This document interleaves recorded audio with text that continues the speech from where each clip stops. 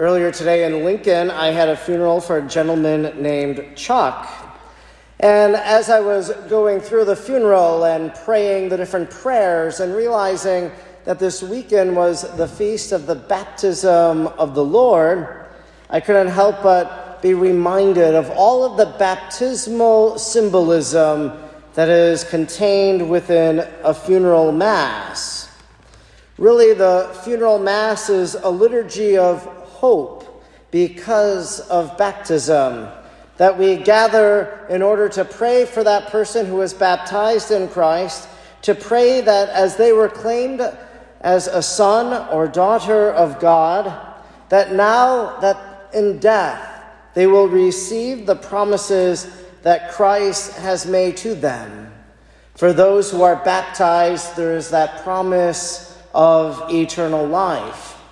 And even later on in the funeral liturgy, in the prayers of the faithful and the petitions, there is a petition about so-and-so ate the body of Christ. May he now be admitted to the table of God's children in the kingdom of heaven. And it's a reminder of another promise of Jesus revolving around the Eucharist, that in John chapter 6, he said, "Whoever eats my body and drinks my blood will live forever."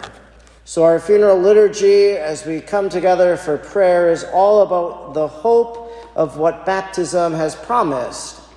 And the funeral mass begins with the sprinkling of the casket.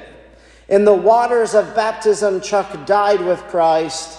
May he now come to share with him everlasting life. And so in the waters of baptism, the person has died, and then they have this spiritual rebirth. And the sprinkling of the casket is a reminder of what occurred on that day of baptism. Then secondly, after that, a white pall is placed on the casket, a white cloth. And this is a reminder that on the day of baptism, as an infant was brought to the church, they were clothed in that white garment. And so at the funeral mass, clothing that baptized person in the garment of the baptized. In the baptismal liturgy, we say, "So-and-so, you have become a new creation in Christ. See in this white garment that you are wearing the outward sign of your Christian dignity. With the help of your family and friends, bring that garment unstained into the everlasting kingdom of heaven."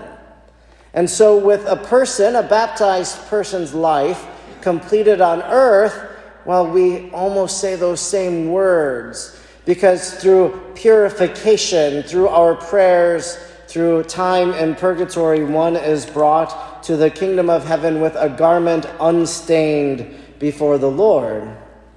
And then thirdly, as the casket is in the front of the church, there is the Easter candle.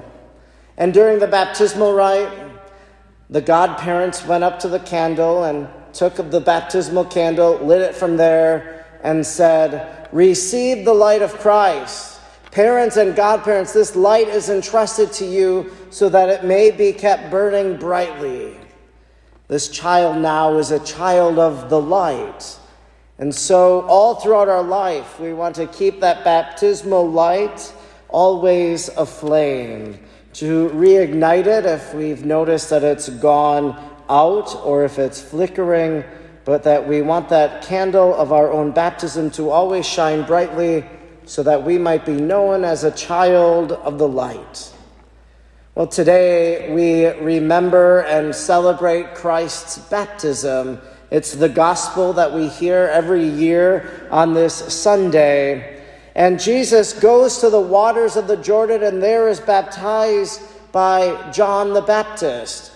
John the Baptist, the one who was born before Jesus, the one who went about ministry before him, the one who was the voice crying out in the desert, "Prepare the way of the Lord, make straight the paths." So John prepares the way for Jesus in his public ministry. And as John the Baptist then baptizes Jesus, it really is the beginning, it's the inauguration of the public ministry of Jesus. That after he is baptized, he's going to go into the desert, he's going to face temptation, He's going to go to that wedding in Cana and perform the first of his signs. He's going to go atop the mount and there proclaim his great sermon beginning in Matthew chapter 5. He'll go around different villages preaching and teaching about parables about the kingdom of heaven and healing the sick. His mission and ministry begins with his baptism in the River Jordan. And just as Jesus begins his mission, well, so too, when we were baptized for a mission as well. Jesus' mission was to teach about the kingdom of heaven and ultimately to die for our forgiveness. Our baptismal mission is to know him, to follow him, and to serve him all the days of our life.